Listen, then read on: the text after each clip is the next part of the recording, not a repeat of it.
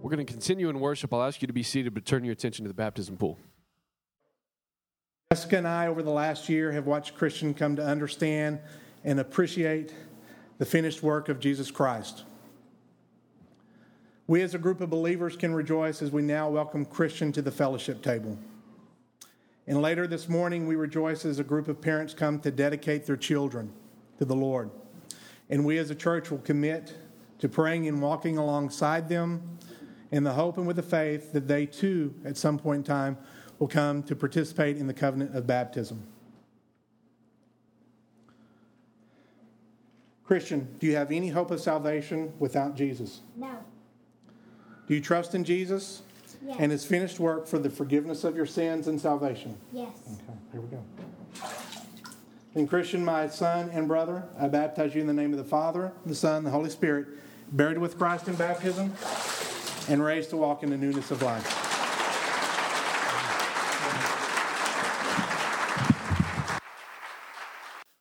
Y'all stand and let's pray together.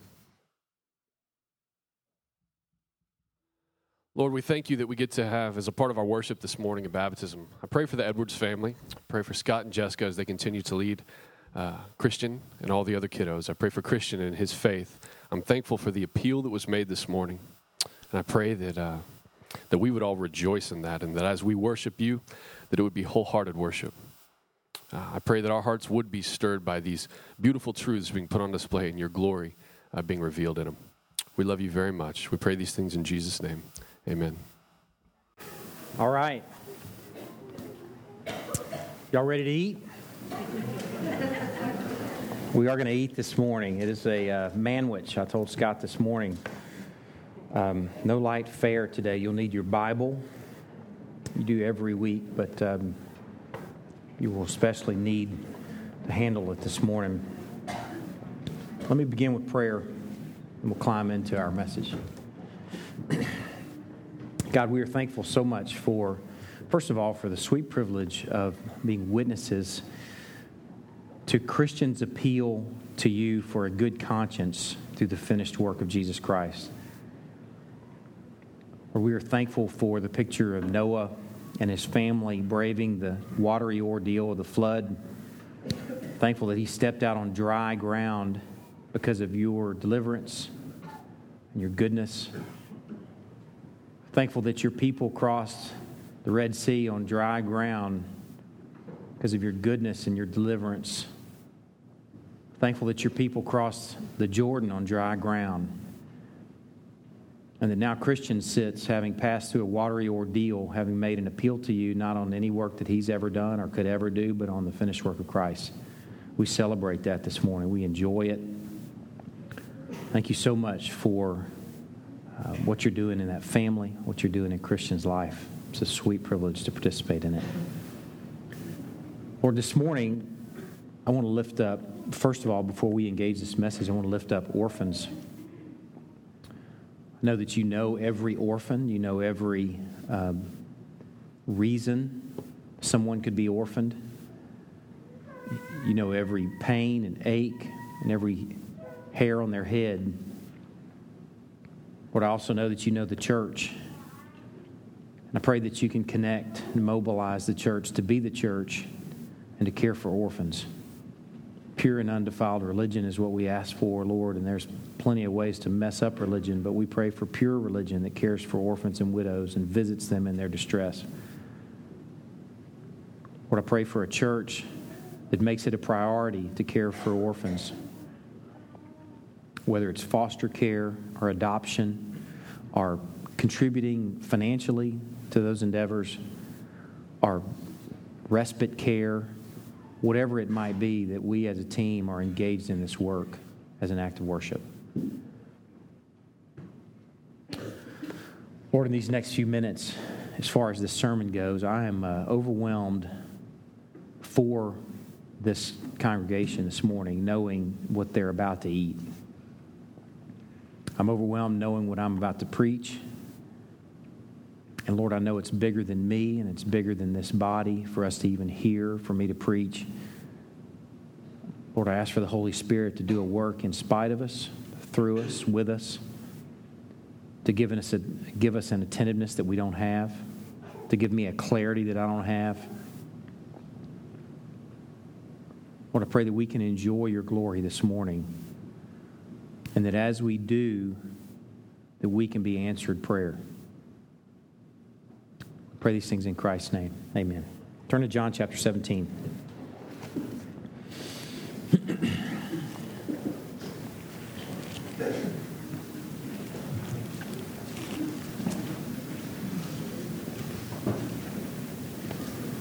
I'll read the chapter as a whole, and then I'll give you a plan for the morning. A map, kind of where we're going. This prayer was prayed on the eve before Christ's crucifixion. He's about to go to the cross hours later. The arrest is the next scene in the book of John. Speaking with the 11, they've left everything to follow him. The 12th has already departed to betray him. Christ is speaking with his followers, and at this point, he is speaking with his Father. In some ways, we're on holy ground listening in on a conversation between God the Son and God the Father. It's really an awesome reality that not only did he pray this first, but that he prayed it out loud second, and that he prayed it in earshot of John, who could record it third. Crazy privilege that we have to enjoy it this morning. When Jesus had spoken these words, he lifted up his eyes to heaven and said, Father, the hour has come. Glorify your Son, that the Son may glorify you, since you've given him authority over all flesh to give eternal life to all whom you have given him. And this is eternal life, that they know you, the only true God, and Jesus Christ, whom you have sent. I glorified you on earth, having accomplished the work that you gave me to do. And now, Father, glorify me in your own presence, with the glory that I had with you before the world existed. I've manifested your name to the people whom you gave me out of the world. Yours they were, and you gave them to me. And they've kept your word. Now they know that everything that you have given me is from you. For I've given them the words that you gave me, and they've received them and have come to know in truth that I came from you. And they've believed that you sent me. I'm praying for them. I'm not praying for the world, but for those whom you have given me, for they are yours. All mine are yours, and yours are mine, and I'm glorified in them. And I am no longer in the world, but they are in the world, and I am coming to you, Holy Father. Keep them in your name, which you've given me, that they may be one, even as we are one. While I was with them, I kept them in your name, which you've given me. I've guarded them, and not one of them has been lost, except the son of destruction, that the scripture might be fulfilled. But now I'm coming to you, and these things I speak in the world, that they may have my joy fulfilled in themselves. I've given them your word, and the world has hated them because they are not of this world, just as I am not of this world. I do not ask that you take them out of the world, but that you keep them from the evil one. They are not of the world, just as I am not of the world. Sanctify them in the truth. Your word is truth. As you sent me into the world, so I have sent them into the world. And for their sake, I consecrate myself, that they also may be sanctified in truth. I do not ask for these only, but also for those who will believe in me through their word, that they may all be one, just as you, Father, are in me and I in you, that they also may be in us, so that the world may believe that you have sent me. The glory that you've given me, I've given to them, that they may be one even as we are one, I in them and you in me, that they may become perfectly one, so that the world may know that you sent me and loved them even as you loved me. Father, I desire that they also, whom you've given me, may be with me where I am, to see my glory that you've given me, because you loved me before the foundation of the world. O righteous Father, even though the world does not know you, I know you, and these know that you have sent me. I made known to them your name, and I will continue to make it known, that the love with which you've loved me may be in them, and I in them. That's an ocean. Trying to expose an ocean is no small endeavor. We have a plan for doing this, and I don't know how long it's going to take, but we have a plan to sort of unpack and expose this chapter via the petitions. There's 5 petitions that are made, requests that are made in this chapter, in this prayer that the Son asks of the Father. All they are is simply an escort. It's not the way to understand the chapter. It's a way. The petition that we are neck deep in right now and that we're finishing this morning is the petition for glory. I shared a few weeks ago, defining glory is sort of like defining a color. The only way to do it is sort of talk about things that are that color. Maybe you can give some details on the spectrum, range, or something. Somebody emailed me with a specific range on the color spectrum that it was. It still doesn't define it. It's a hard thing to expose glory. So what we've done these last few weeks is we've just gotten in the ocean and tried to grab these things that he talks about in this chapter having to do with glory. We called them facets of glory, and there are 5 of them. And today we will finish with the last facet. The first facet of glory had to do with the Son being glorified in giving eternal life to some. The second facet was of the Son being glorified in doing his Father's work. The third facet had to do with the Son desiring his pre-creation glory in the Father's presence. He's ready for that to be restored. And the fourth facet had to do with the Son wanting his followers to be with him forever in order to enjoy his glory forever. Today we'll deal with the last glory facet having to do with glory in us. Having to do with him being glorified in us. Specifically, he says in verse 10, he says, "All mine are yours, and yours are mine, and I am glorified in them." One of the first questions that I wrote in my Bible or wrote in my notes as I was engaging this chapter and studying it was, how is he glorified in us? We're talking about something that we don't have. We don't have glory inherently. He's talking about doing something in us that glorifies himself in us. So we're going to go on a journey this morning, and I want to give you kind of a bird's eye view of the journey. Go ahead and turn to John chapter 1. As you're turning there, I'll share with you the plan. John chapter 1, the first 18 verses is sort of like a legend to a map. Most of you know, I guess, especially the men, being the keen map users that we are, not. But for those of you who might actually pick up a map, you know that the legend is the way that you understand and interpret the map. It helps you understand cardinal direction, distances, and things like that. You need the legend. And we need the legend to the book of John to understand the book of John. And the first 18 verses is the legend. So it, in some ways, helps us interpret what we're seeing and hearing over there in John chapter 17. I want you to listen to these 4 verses in John chapter 1, starting in verse 14. I guess it would be 5 inclusive of verse 18. Listen. "The Word became flesh and dwelt among us." We know that that's speaking of Christ. He tabernacled among us is specifically the word. "And we have seen his glory, glory as of the only Son from the Father, full of grace and truth. John bore witness about him and cried out, 'This was he of whom I said, he who comes after me ranks before me, because he was before me.'" Remember, there was never a time when he was not. "And from his fullness we've all received grace upon grace." Watch. "For the law was given through Moses, grace and truth came through Jesus Christ. No one has ever seen God, the only God, who is at the Father's side. He has made him known. He has explained him." Now, the reason I read these verses, the reason we go back to the legend, is because in order to understand John chapter 17, we have to understand the plan for the book. And this is sort of like the book condensed. And what happens in these 4 verses is there are so many references to the Exodus that it's sort of like John is pointing the finger back at the Exodus for saying, go back and look at the Exodus.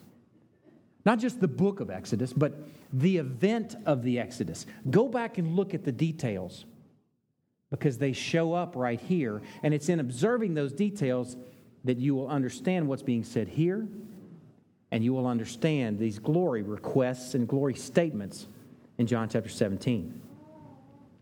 3 of those things that are mentioned in these 5 verses in John chapter 1 that I want to bring out is, first of all, the tabernacle, that the Word became flesh and tabernacled among us.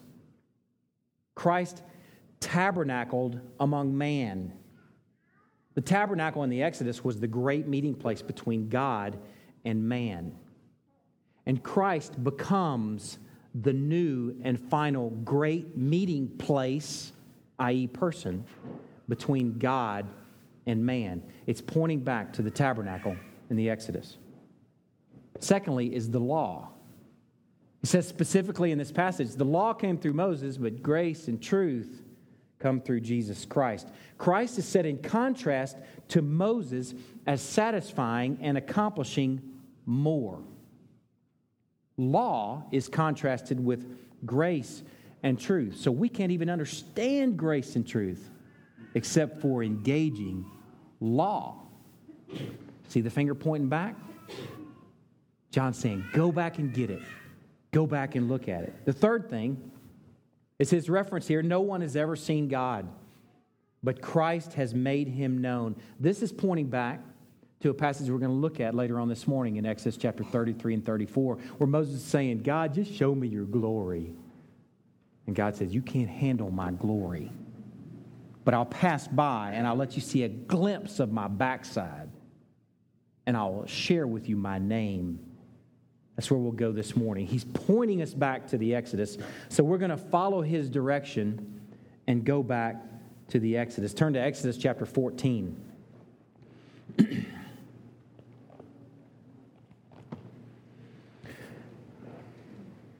As you're turning there, I want to remind you of what we're doing here. I could potentially be lost in what we're doing. And I'm the preacher, so I want to make sure that we're all tracking with what we're about this morning. We're dealing with the last facet of glory, where Christ says, all mine are yours, yours are mine, and I'm glorified in them. So he's speaking about being glorified in us. So we're following this arrow that points us back to the Exodus. And what we're going to find there is that the Exodus deals with these things. Presence. It deals with God's glory in presence, in provision. It deals with his glory in his character, in his greatness, in his power, and in revelation. And all of those things show up in the cross. They show up in the very event that's going to happen the next morning on into the day, where Christ is praying on the eve of his crucifixion. All of those things will show up and unfold in the hours after this prayer. We've got to get where this thing all fits together. So what we're going to do this morning is we're going to do the work to connect them, these Exodus images. I'm going to call them sort of shadows to this gospel substance. And we're going to answer the question that I asked at the very beginning: how is he glorified in us? We're going to consider how this prayer is fulfilled simply in our considering these connections. We're going to create an itch, and we're going to scratch it at the end of the sermon. So now let's develop the itch. Exodus glimpses. Stay over there in Exodus 14, but I'm going to develop something for you for a minute. This is the first of 3 glimpses of Exodus glory. Here's the first.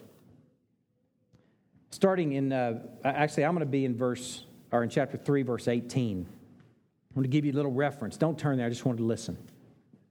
This is the burning bush event.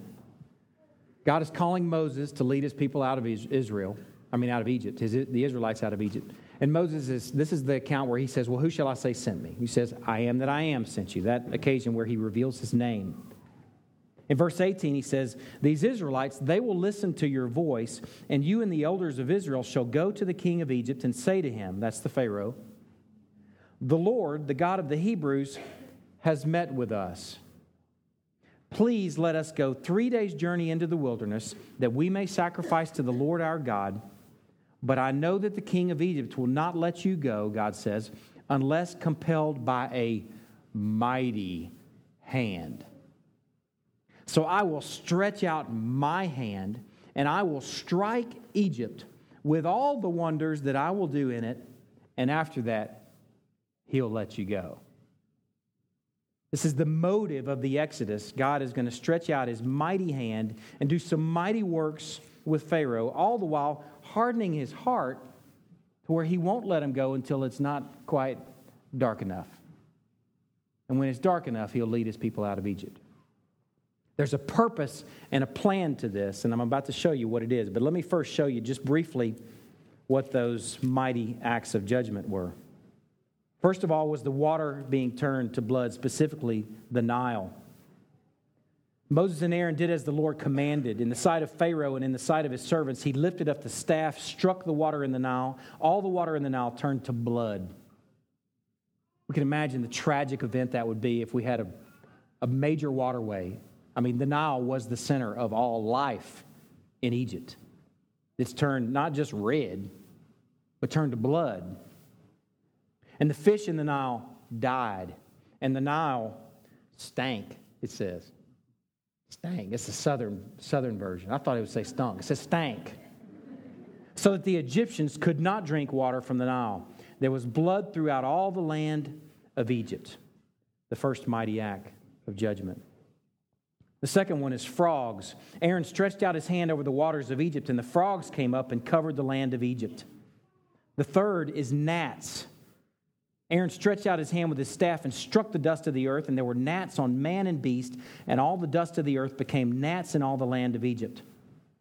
The fourth was flies. There came great swarms of flies into the house of Pharaoh and into his servants' houses throughout all the land of Egypt. The land was ruined by the swarms of flies. The fifth plague was the livestock dying.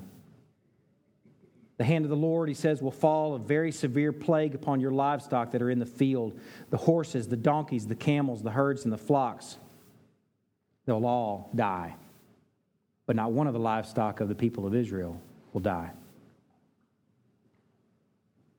The next plague was boils. They took soot from the kiln and stood before Pharaoh, and Moses threw it in the air, and it became boils breaking out in sores on man and beast. And the Lord hardened the heart of Pharaoh, and he did not listen to them as the Lord had spoken to Moses, just as he said. The seventh mighty act was hail. It says, thus the Lord said, the God of Hebrews said, let my people go that they may serve me. For this time I will send my plagues on you yourself and on your servants and on your people, so that you may know that there's none like me in all the earth. There's a purpose to all this. So that you will know that I am the Lord. For by now I could have put you out of my hand and struck you and your people with pestilence, and you would have been cut off from the earth. But for this purpose I've raised you up, to show you my power, so that my name may be proclaimed in all the earth. You are still exalting yourselves against my people and will not let them go. Behold, about this time tomorrow I will cause very heavy hail to fall, such as never been in Egypt from the day it was founded until now. And sure enough, hail fell. The eighth plague was locusts. The ninth plague was a darkness that could be felt. Moses stretched out his hand toward heaven, and there was a pitch darkness in all the land of Egypt 3 days. They did not see one another, nor did anyone rise from his place for 3 days, but all the people of Israel had light where they lived. And the last plague, which was probably the most gruesome, was where the firstborn in every household died in their sleep. If dad was the firstborn in his household, he didn't wake up. The firstborn son didn't wake up. The firstborn puppy dog in the litter didn't wake up. The last plague must have been the most gruesome. It says there were cries heard in every Egyptian household that night. And then finally Pharaoh says, go. And even yet the Lord, in chapter 14 of verse 4, he hardened Pharaoh's heart yet again. Once the Israelites are on their way, he says, I will harden Pharaoh's heart and he will pursue them. And watch, I will get glory over Pharaoh. That's what this whole thing is about glory through mighty acts of judgment.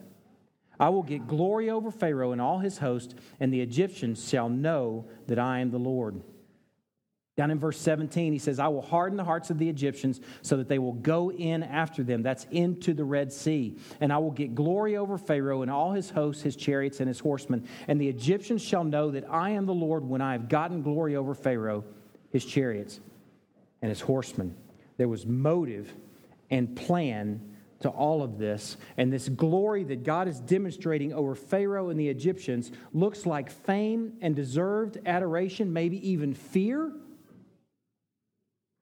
at a mighty demonstration of power.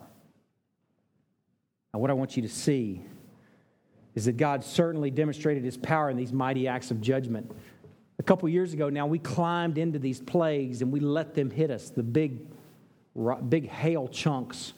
We let the frogs sit in our beds, and imagine what that would be like. We heard the shrieks of Egypt as they found their firstborn dead in bed. We let all those images hit us, and we realized that mighty act of judgment that was. God certainly demonstrated a mighty act of power in hardening Pharaoh's heart to continue to resist him. Make no mistake, in the Exodus, God is showing off. God is showing off. He is showing the Israelites and the Egyptians who is really God, who is the living God, so that they may know that he is the Lord. Now, what does this have to do with Christ? That, like I said, is shadow to the substance that is Christ. If you lived in that time, it wouldn't have felt like shadow. We would have quaked with the rest of them, but in contrast to what Christ has done, it's shadow. Now, the substance that is Christ. Christ's glory, too, is about fame and deserved adoration as a demonstration of power. The cross is a demonstration of power. Let me share some passages with you from the book of John. I'll give you the references if you want to look them up later. John chapter 10, verse 17 says, For this reason the Father loves me, because I lay down my life that I may take it up again. No one takes it from me. Speaking of the cross, he says, But I lay it down of my own accord. I have authority to lay it down, and I have authority to take it up again. This charge I've received from my Father. He exercised, it looked like a real passive thing, being arrested and beaten and spit upon and a crown of thorns stuck into his head and nailed to a wooden cross. It looked like a real passive event, but what you need to realize is he is exercising divine authority in the cross. Another passage, John chapter 12, verse 30. Actually, I'm going to start in verse 27. This is after the triumphal entry. This is the last week when he's in Jerusalem. He says, Now my soul is troubled, and what shall I say? Father, save me from this hour. He's speaking of the cross. But for this purpose I've come to this hour. He says, Father, glorify your name. Then a voice from heaven says, I've glorified it, and I will glorify it again. The crowd that stood there heard it and said that it had thundered. Others said, An angel has spoken to him. And Jesus answered, This voice has come for your sake, not for mine. Now is the judgment of this world. Watch. Now will the ruler of this world be cast out. Now, in this thing that looked like a shame hour was actually a glory hour as a demonstration of power. John chapter 14, verse 30. It says, I will no longer talk much with you, for the ruler of this world is coming, but watch, he has no claim on me. If we look at the cross with earthly eyes, man, it looks like a beating. It looks like a loss. But if we look at it with biblical eyes, we realize that in the cross, he exercised divine authority. We realize in the cross, he defeated and sealed Satan's fate. We realize in the cross that Satan has no claim over Christ. Turn to Colossians chapter 2. I want to show you the power of the cross. Colossians chapter 2, verse 13.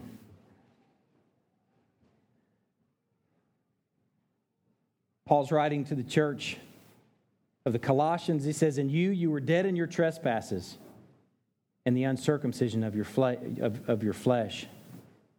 God made you alive together with him, having forgiven us all our trespasses." That's a powerful event enough. By canceling the record of debt that stood against us with its legal demands that he set aside. How did he do it? He nailed it to a cross. That's a powerful event in and of itself. But that's not all that happened in the cross. He disarmed the rulers and authorities and put them to open shame. He made them a bunch of chumps. He disarmed them and put them to open shame by triumphing over them in him. And he is speaking of specifically the cross. Through the cross, Satan and his minions were made spectacles. They were disarmed. They were disrobed. They were stripped. Ephesians speaks about what happens in the cross, and it says, when Christ ascended on high, he led a host or a train of captives. This imagery was used of those who had been defeated in battle. If they didn't die in battle, they were paraded behind the king or general returning from battle. They're paraded behind the victor in chains, often stripped, disrobed, always disarmed. This is what happened in the cross. They're presented as weak, defeated, and beaten losers. That's what happened in the cross. It's the ultimate walk of shame with a group of losers paraded for all to see and all to enjoy. Given what we know about the kingdom of God, is there's irony here in that the parade would look something like this: a great red dragon with 7 heads and 10 horns fighting against the chains, with thousands and thousands of his warriors and principalities behind him, all of them chained and furious, lapping at the chains, driven by pride, angered by defeat. And then out of front is one from whom men hide their faces. Out in front is a God-man considered despised and forsaken, smitten of God and afflicted. Out in front is a lamb leading a host of disarmed captives. A lamb with pierced hands and feet and side, one gentle and humble of heart, a foot-washing servant. A contrary victor riding a donkey's colt. That's what the parade would look like. For the cross was the most powerful event in history. It was the most powerful demonstration of God's power in history. Romans chapter 1 says of this, a passage that's often referred to in evangelistic sort of messages, "For I'm not ashamed of the gospel, for it's the power of God for salvation to everyone who believes." And it says, "For the Jew first, and also for the Greek." A big portion of our New Testament is dealing with the reality that the cross is so powerful that it can unite Jew and Gentile. Are you kidding me? There couldn't have been 2 more unlikely companions. And that they are united and built into a people through the cross. That ought to give good news to y'all in marriages, knowing that if God can unite Jew and Gentile, he can unite a man from Mars and a woman from Venus. That's how powerful our cross is. It built a people and has built a people and will continue to build a people until Christ returns. From every tribe and every tongue and every nation and every age, from every corner of the globe. That's how powerful that event was on Golgotha 2,000 years ago. It's ironic that the most powerful moment in history looks like the most helpless and pitiful defeat. But we see it through the lens of the Bible. We realize that our gospel is a contrary gospel with a contrary victor. Christ got what he asked for in John chapter 17, and he was glorified in the cross as God was glorified in demonstrating his power in the Exodus. He demonstrates his power in the cross and is deserving of adoration. The second glimpse is in Exodus chapter 24. Turn there. If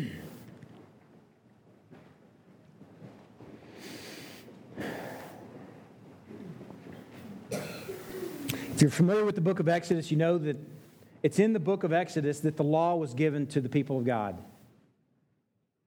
It sort of centers around, or at least a portion of the book centers around Mount Sinai. In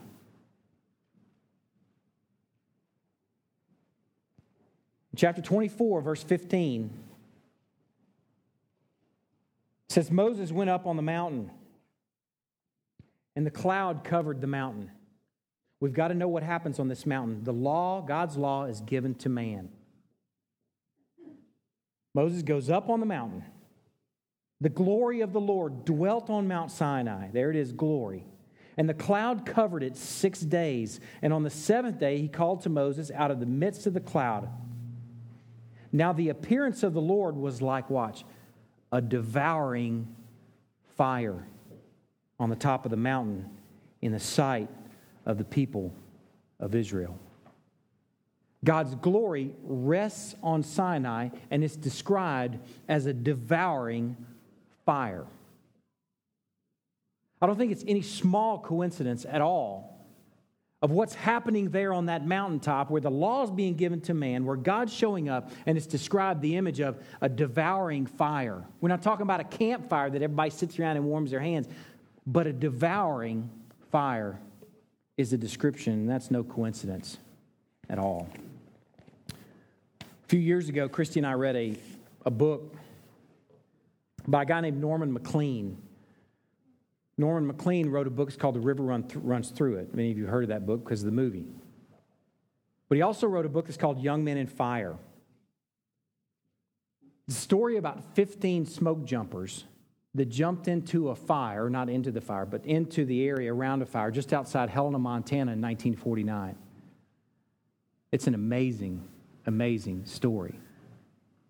Of the 15, 13 of them died in what's called a blow-up, a devouring fire. I want to read an excerpt to you from this book because the imagery is just too perfect for us to pass up. Wag Dodge is the guy that led the crew.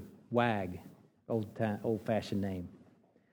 Wag Dodge testifies that this was the first time he had tried to communicate with his men since rejoining them at the head of the gulch. This gulch is called Man Gulch, man with two N's.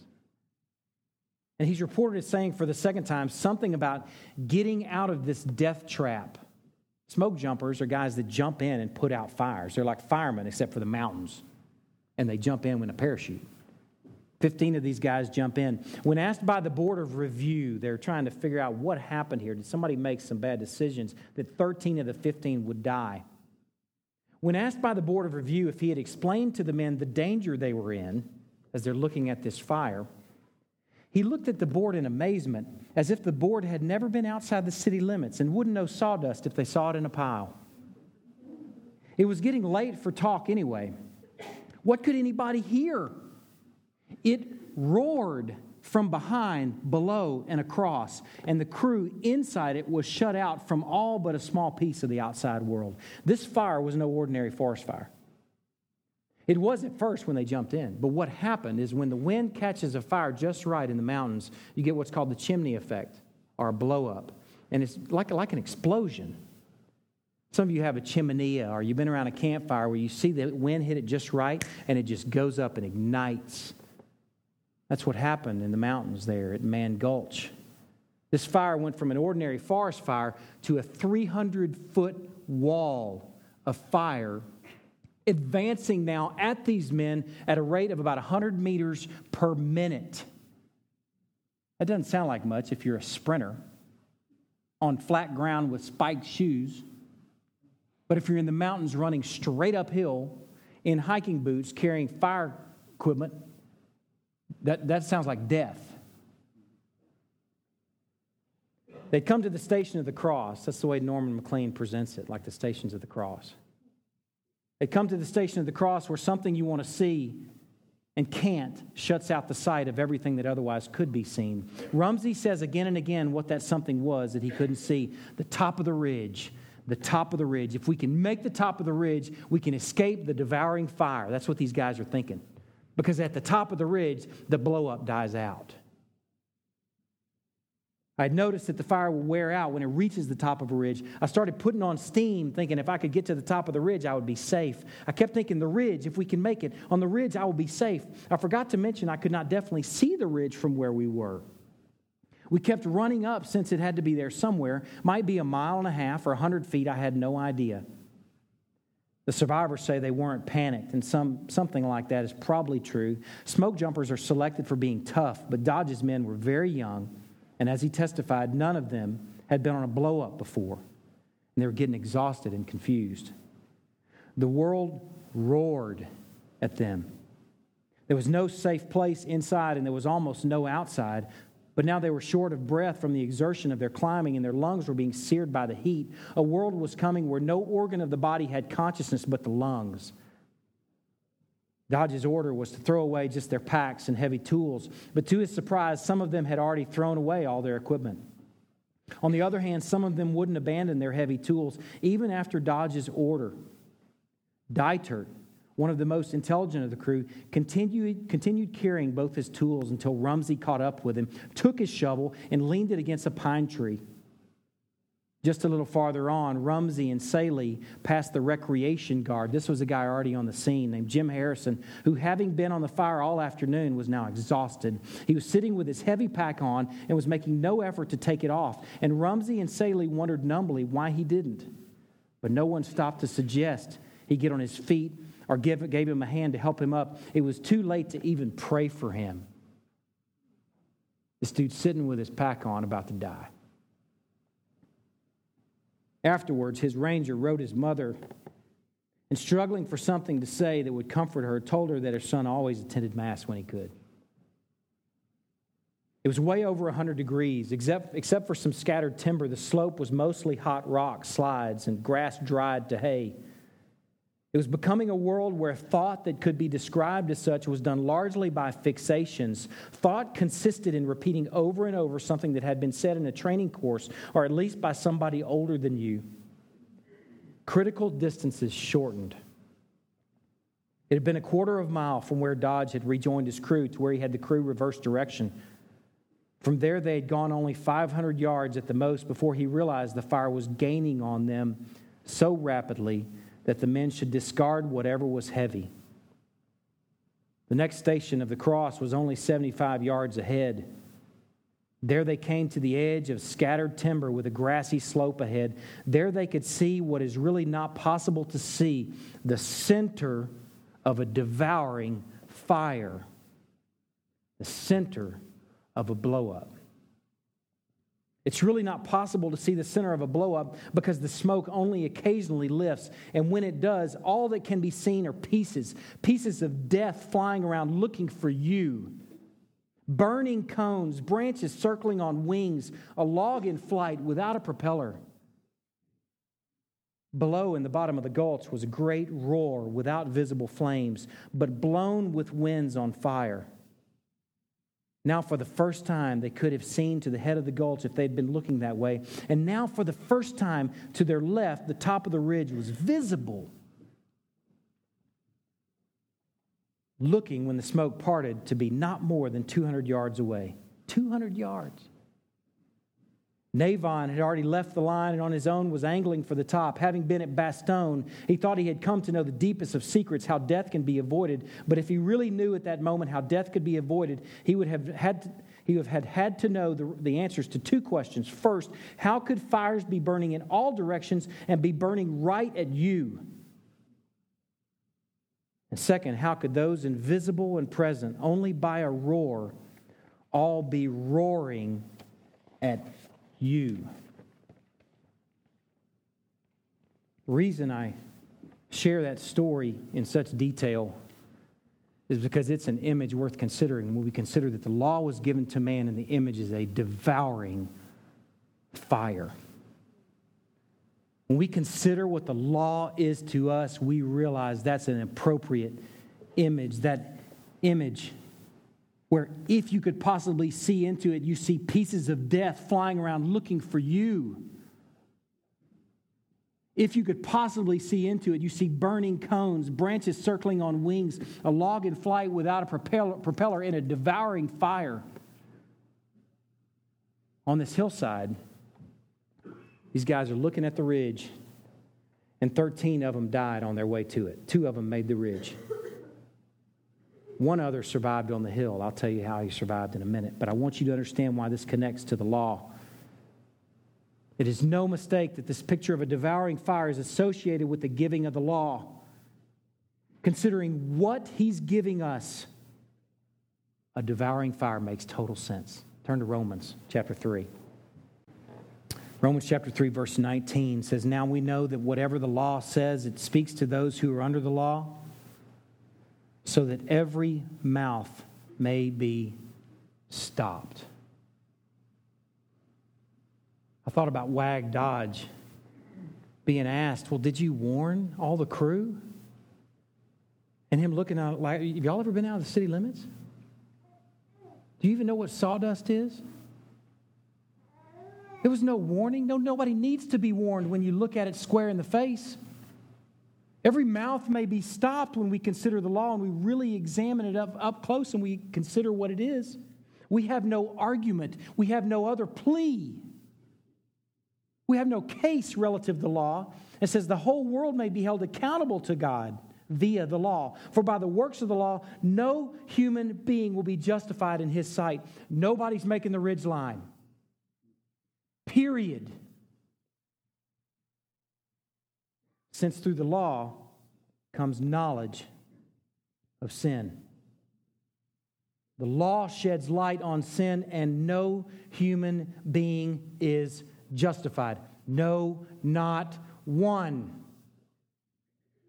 No one survives this devouring fire of the law. Look across the page at chapter 4, verse 15. Paul says, "For the law brings wrath." What an underdeveloped reality for many contemporary Christians. Wrath. The law brings wrath. We've seen pictures of it in considering the Exodus as a church. It's been some time. But here's just a few snippets. "Whoever strikes a man so that he dies shall be put to death.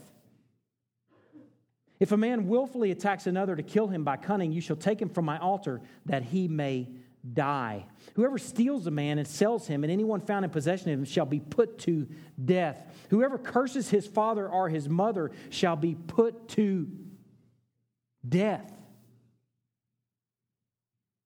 It is all over our Bibles. It is a reality that we have got to reckon with. "When an ox gores a man or a woman to death, the ox shall be stoned, and its flesh shall not be eaten. But the owner of the ox shall not be liable. But if the ox has been accustomed to gore in the past, and its owner has been warned but's not kept it in, and it kills a man or woman, the ox shall be stoned, and its owner shall be put to death." Man, this law is a devouring fire.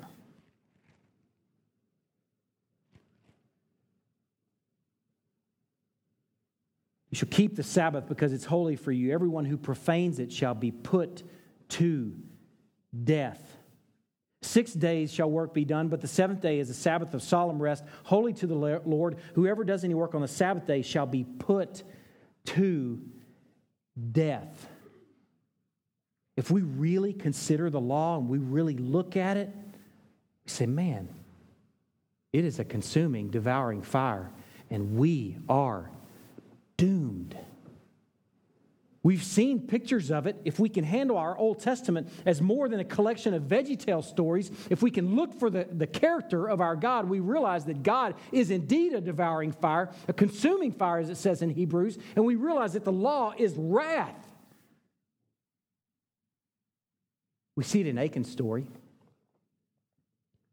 Achan along with the nation of Israel, was told, don't take any of the devoted things when you go into the promised land. And in Jericho, Achan says, that silver looks good. I think I'll keep some for myself. So he digs a hole in his tent, and he buries it in the floor of his tent. And as a consequence, he doesn't get a slap on the hand. He doesn't get thrown in jail. The nation of Israel, at God's direction, is taken outside of the living area and stoned, with him, his wife, his kids, even his livestock are stoned. Anybody ever stolen anything? I was 4 years old the first time I stole something. I stole a yo-yo that says, Jesus loves me, from the Baptist bookstore. Is anybody not guilty? Anybody? I look at Achan and I'm like, man, that's me. But for Christ, I'm Achan. We see the law and its wrath. We see it in Korah. Korah led a rebellion against God's leadership. And Korah and Moses are out on the plain, and it's like showdown at the OK Corral. And you hear the whistling. Tumbleweed comes rolling by. And there's no shootout. The earth swallows Korah and his family and those other families that were with him. And we see the law is a devouring fire. Anybody ever bucked God's leadership? Anybody? We saw it in Uzzah. You may know the story of Uzzah. They're bringing the ark to Jerusalem, and the cart or the oxen stumbles, and the cart kind of tips, and Uzzah reaches out to steady the ark, and he just assumes that his hand is cleaner than the ground. He touches the ark, and he drops stone cold dead. Anybody ever thought they're doing God a favor? And come to find out that God's not served by human hands as if he needed anything? We saw it in Nadab and Abihu, Aaron's sons, who go freestyle with worship. God gives them a specific plan for how sacrifices are to be made, and they offer what's called strange fire. We don't have any other description. Strange fire. They went freestyle. And you know what happened to them? They became the sacrifice. They ignited by the devouring fire. And that is the wrath of God. We have got to come in contact with those gruesome glimpses of death, because the law brings wrath. It's a devouring fire like what's taking place in Man Gulch. We've got to have that in the backdrop. Romans chapter 3:23 gives us even worse news, that all have sinned and all fall short of the glory of God. Everybody's crossways with this white-hot, wrathful God.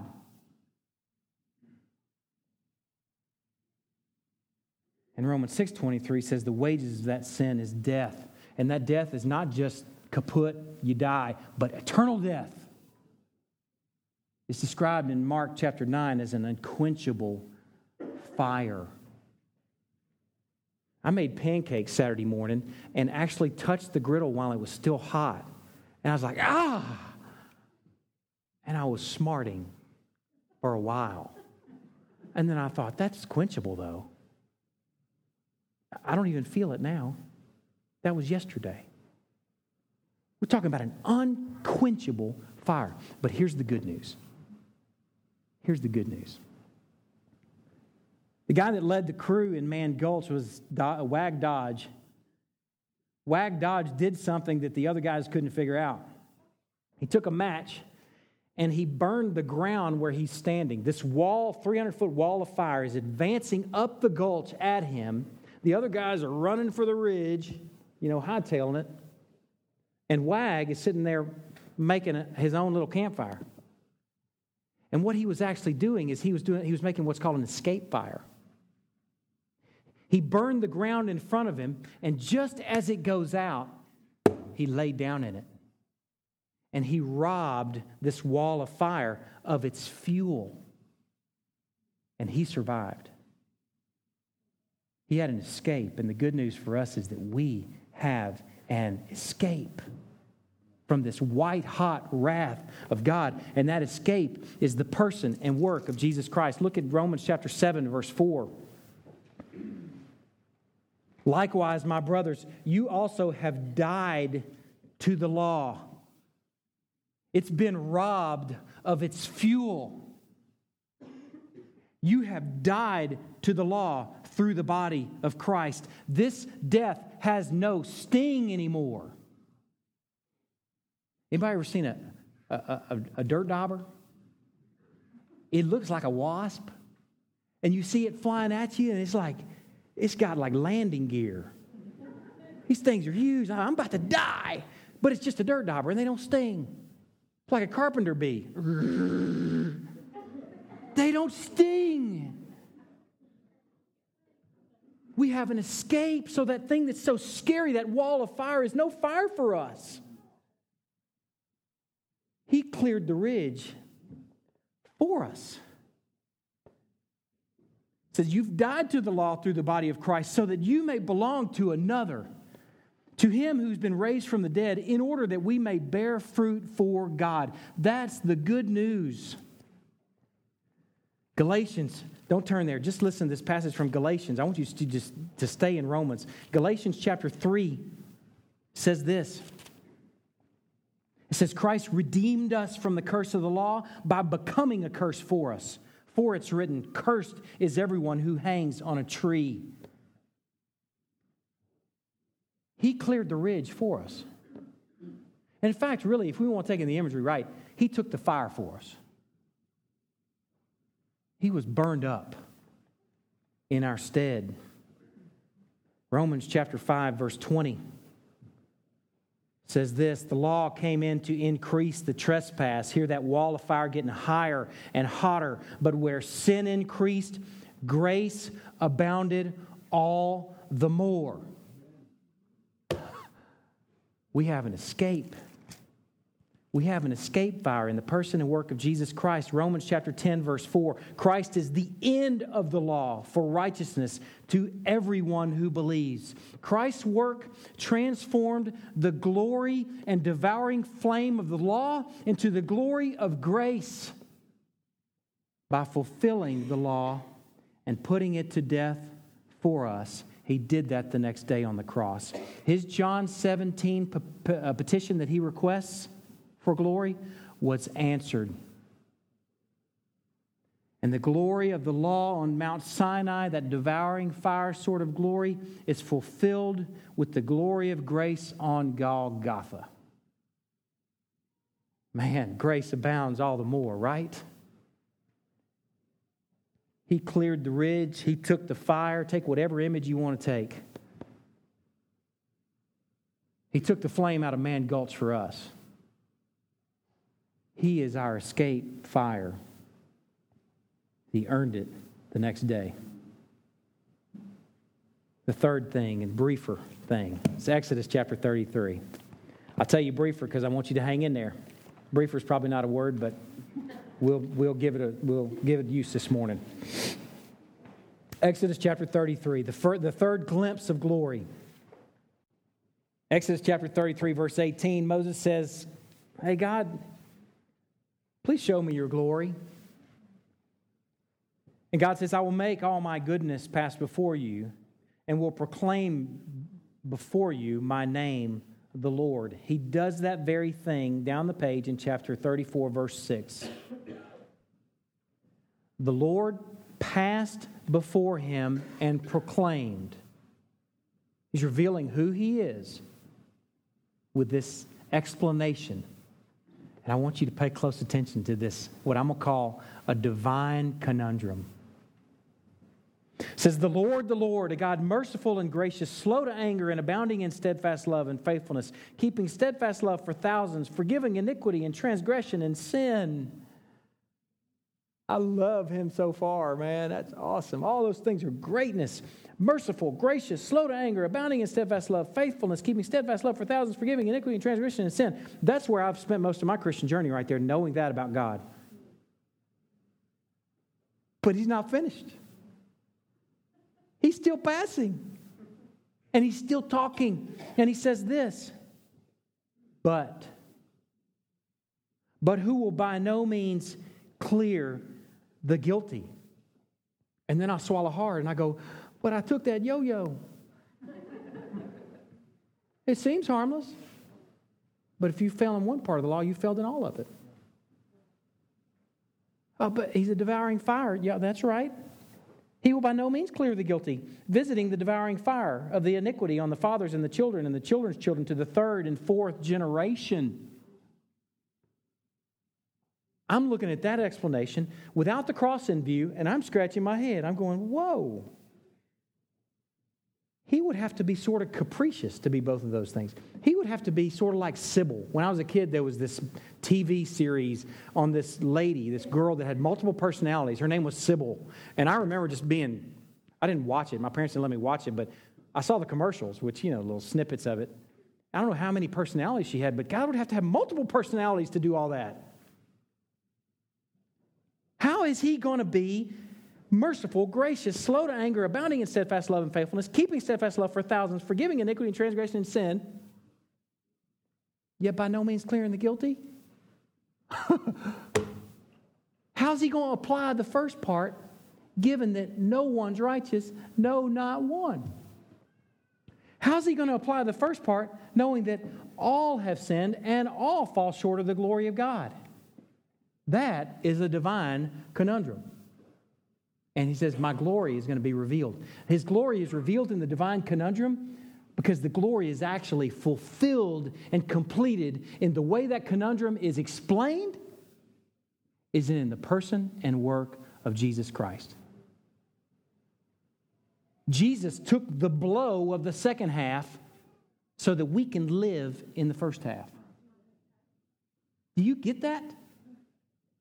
Do you see how Christ-centric the solution to that is? For 1,500 years, the Jews should have been scratching their heads saying, I know that's his name, but I don't know how that works. And then they see Jesus and they see him down on the cross and they say, now I get it.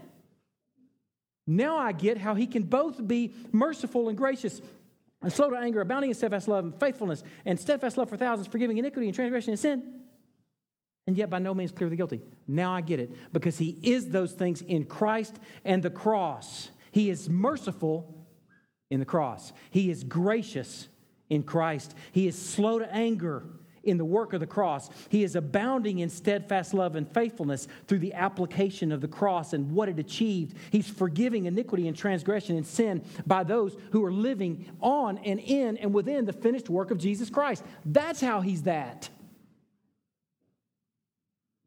And the second half of that is that devouring fire that still is. God is still a consuming fire. Do you know that? How can he be both love and a consuming fire? Jesus. You get it? How can he be all that without being capricious and multiple personalities? Because of Jesus. That's how. Jesus, through the work of propitiation, takes what we're due. And as we approach the throne now boldly, it's not a devouring fire for us anymore. Instead, it's a loving embrace because of what Christ did. That's good news. That's the shock and scandal of the gospel. No one deserves that. No one. Now, we've developed the niche, and now I'm going to scratch it. Remember the question at the beginning of the sermon was, how are we glorified? I haven't answered that question yet, but we've done it. Let me show you something. This passage I just shared where this divine conundrum is shared as God passes by and reveals himself to Moses. In verse 8, it says, and Moses quickly bowed his head toward the earth and worshiped.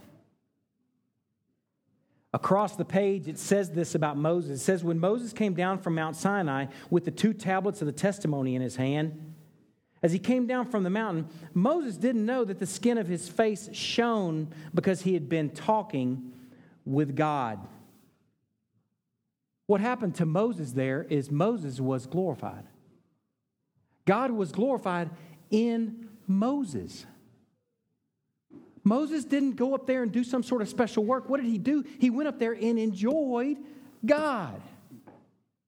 He went up there and enjoyed the glory of God, and he was glorified through it. It's sort of like being electrified. I was trying to think, how does that work? If I have no glory, yet God is going to glorify me, he's passing something to me I don't have. It's sort of like electrifying something. Taking this voltage and sticking it to something, and now it's got something that it didn't have. That's what happened to Moses when he enjoyed the glory of God. He's glorified. God is glorified in him, so much so that he had to wear a veil when he's hanging out with the Israelites. He's too shiny. You got to cover it. Don't look at Moses. He's shiny. It wasn't an inherent glory. He was electrified. He was glorified through enjoying God. Now here's the final scratch. Turn to 2 Corinthians chapter 3. And let me tell you, if you hung in here this far, don't disengage right now at the end of the message, because this is the goods. Right here. The goods. 2 Corinthians chapter 3. Here's what it says. It says, and we all... Well, I want to hear the pages stop because I want to make sure everybody sees it. You've earned it. See it. And we all, he's writing to a church. So he's writing to believers. And we all, with unveiled face, skip that next phrase, are being transformed into the same image from one degree of glory to another. You want to know how?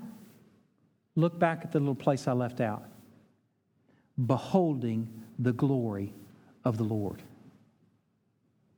You want to know how you're glorified? You want me to scratch that itch? You want to know how you're glorified? If you just enjoyed what we saw over in the Exodus, you just were. You want to know how you're glorified, how God's glorified in you? He just did. I could have explained to you how God's glorified in you, or we could actually do it, and that's what we did. We just did it.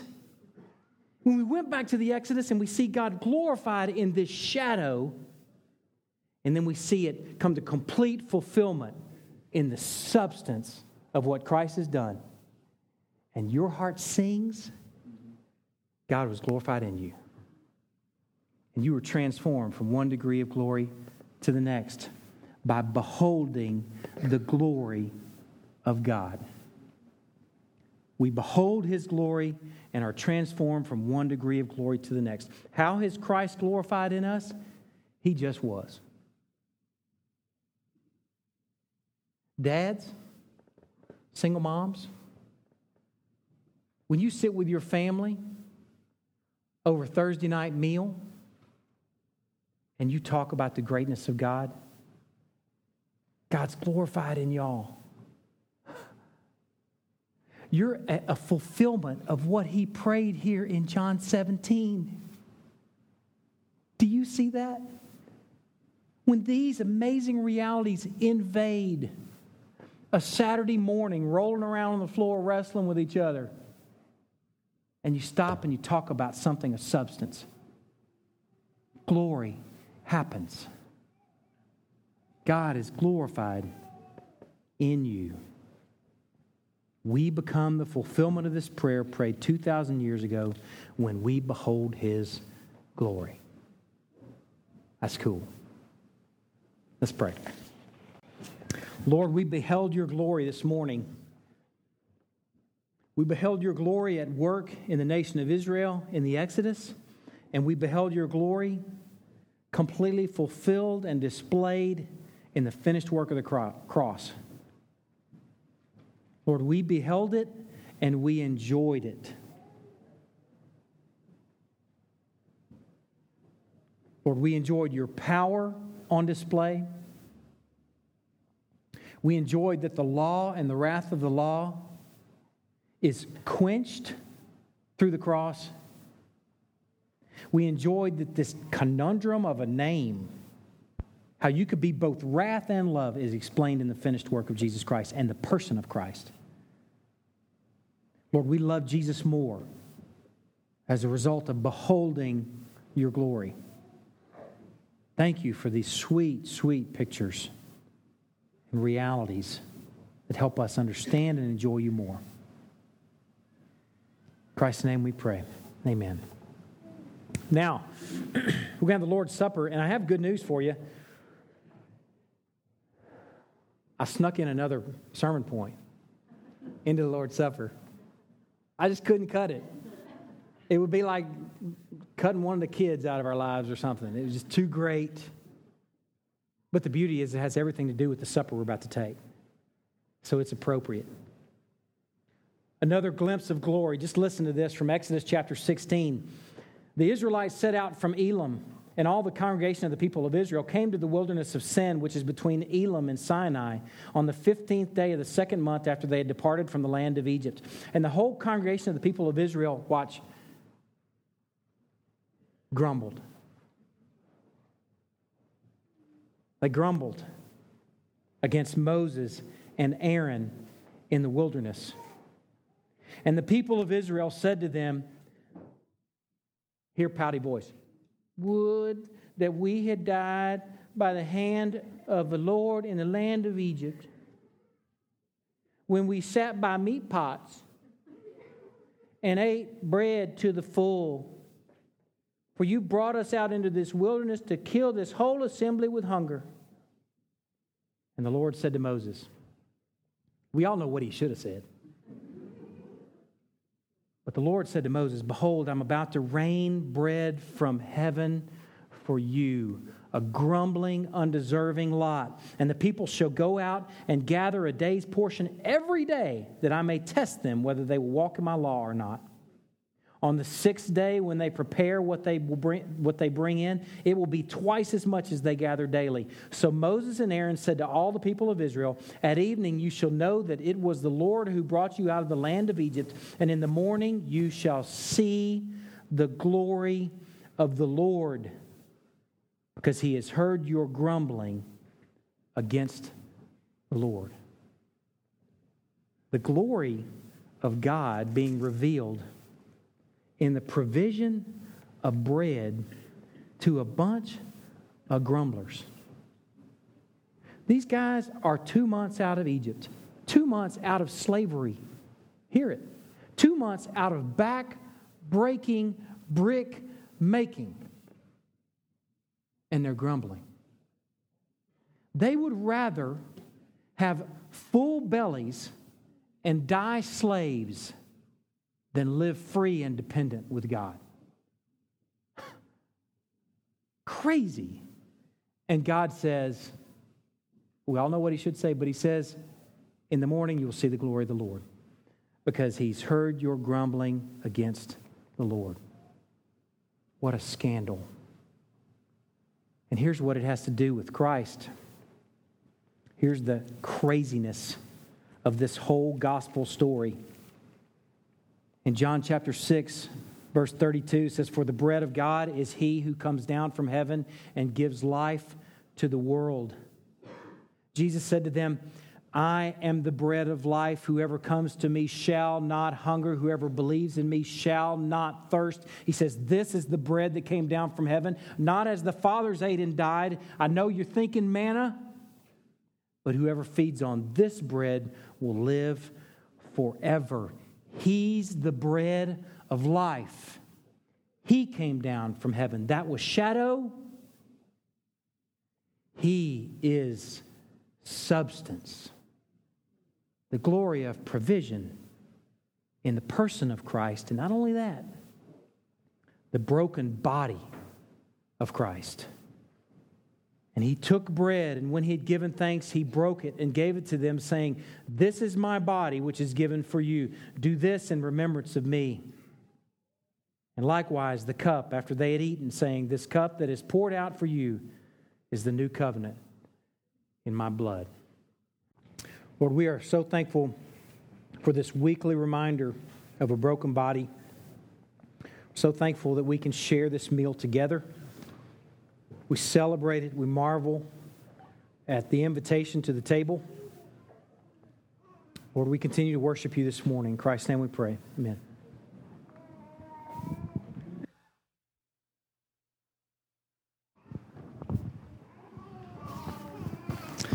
Well, as we come to this child dedication, I want to briefly explain what this is and what we're saying as a people here at Crosspoint, what we're saying to these families that you're going to see up here in just a minute, and then what they are saying.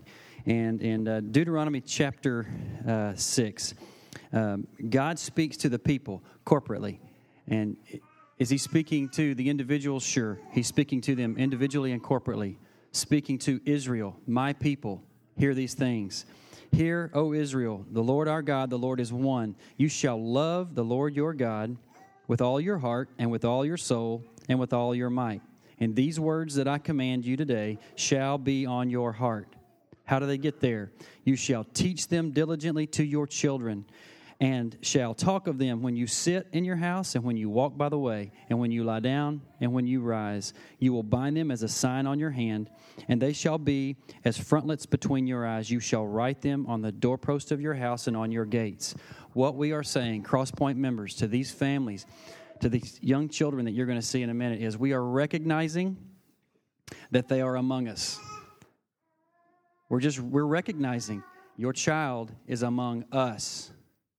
And we will be diligent to teach them. And, I have a young one that's going to be in here. And I think I can speak for all these families to say, we want you to teach them diligently. Walk with us. Help us teach them diligently. I won't speak for everybody, but help us change their diaper.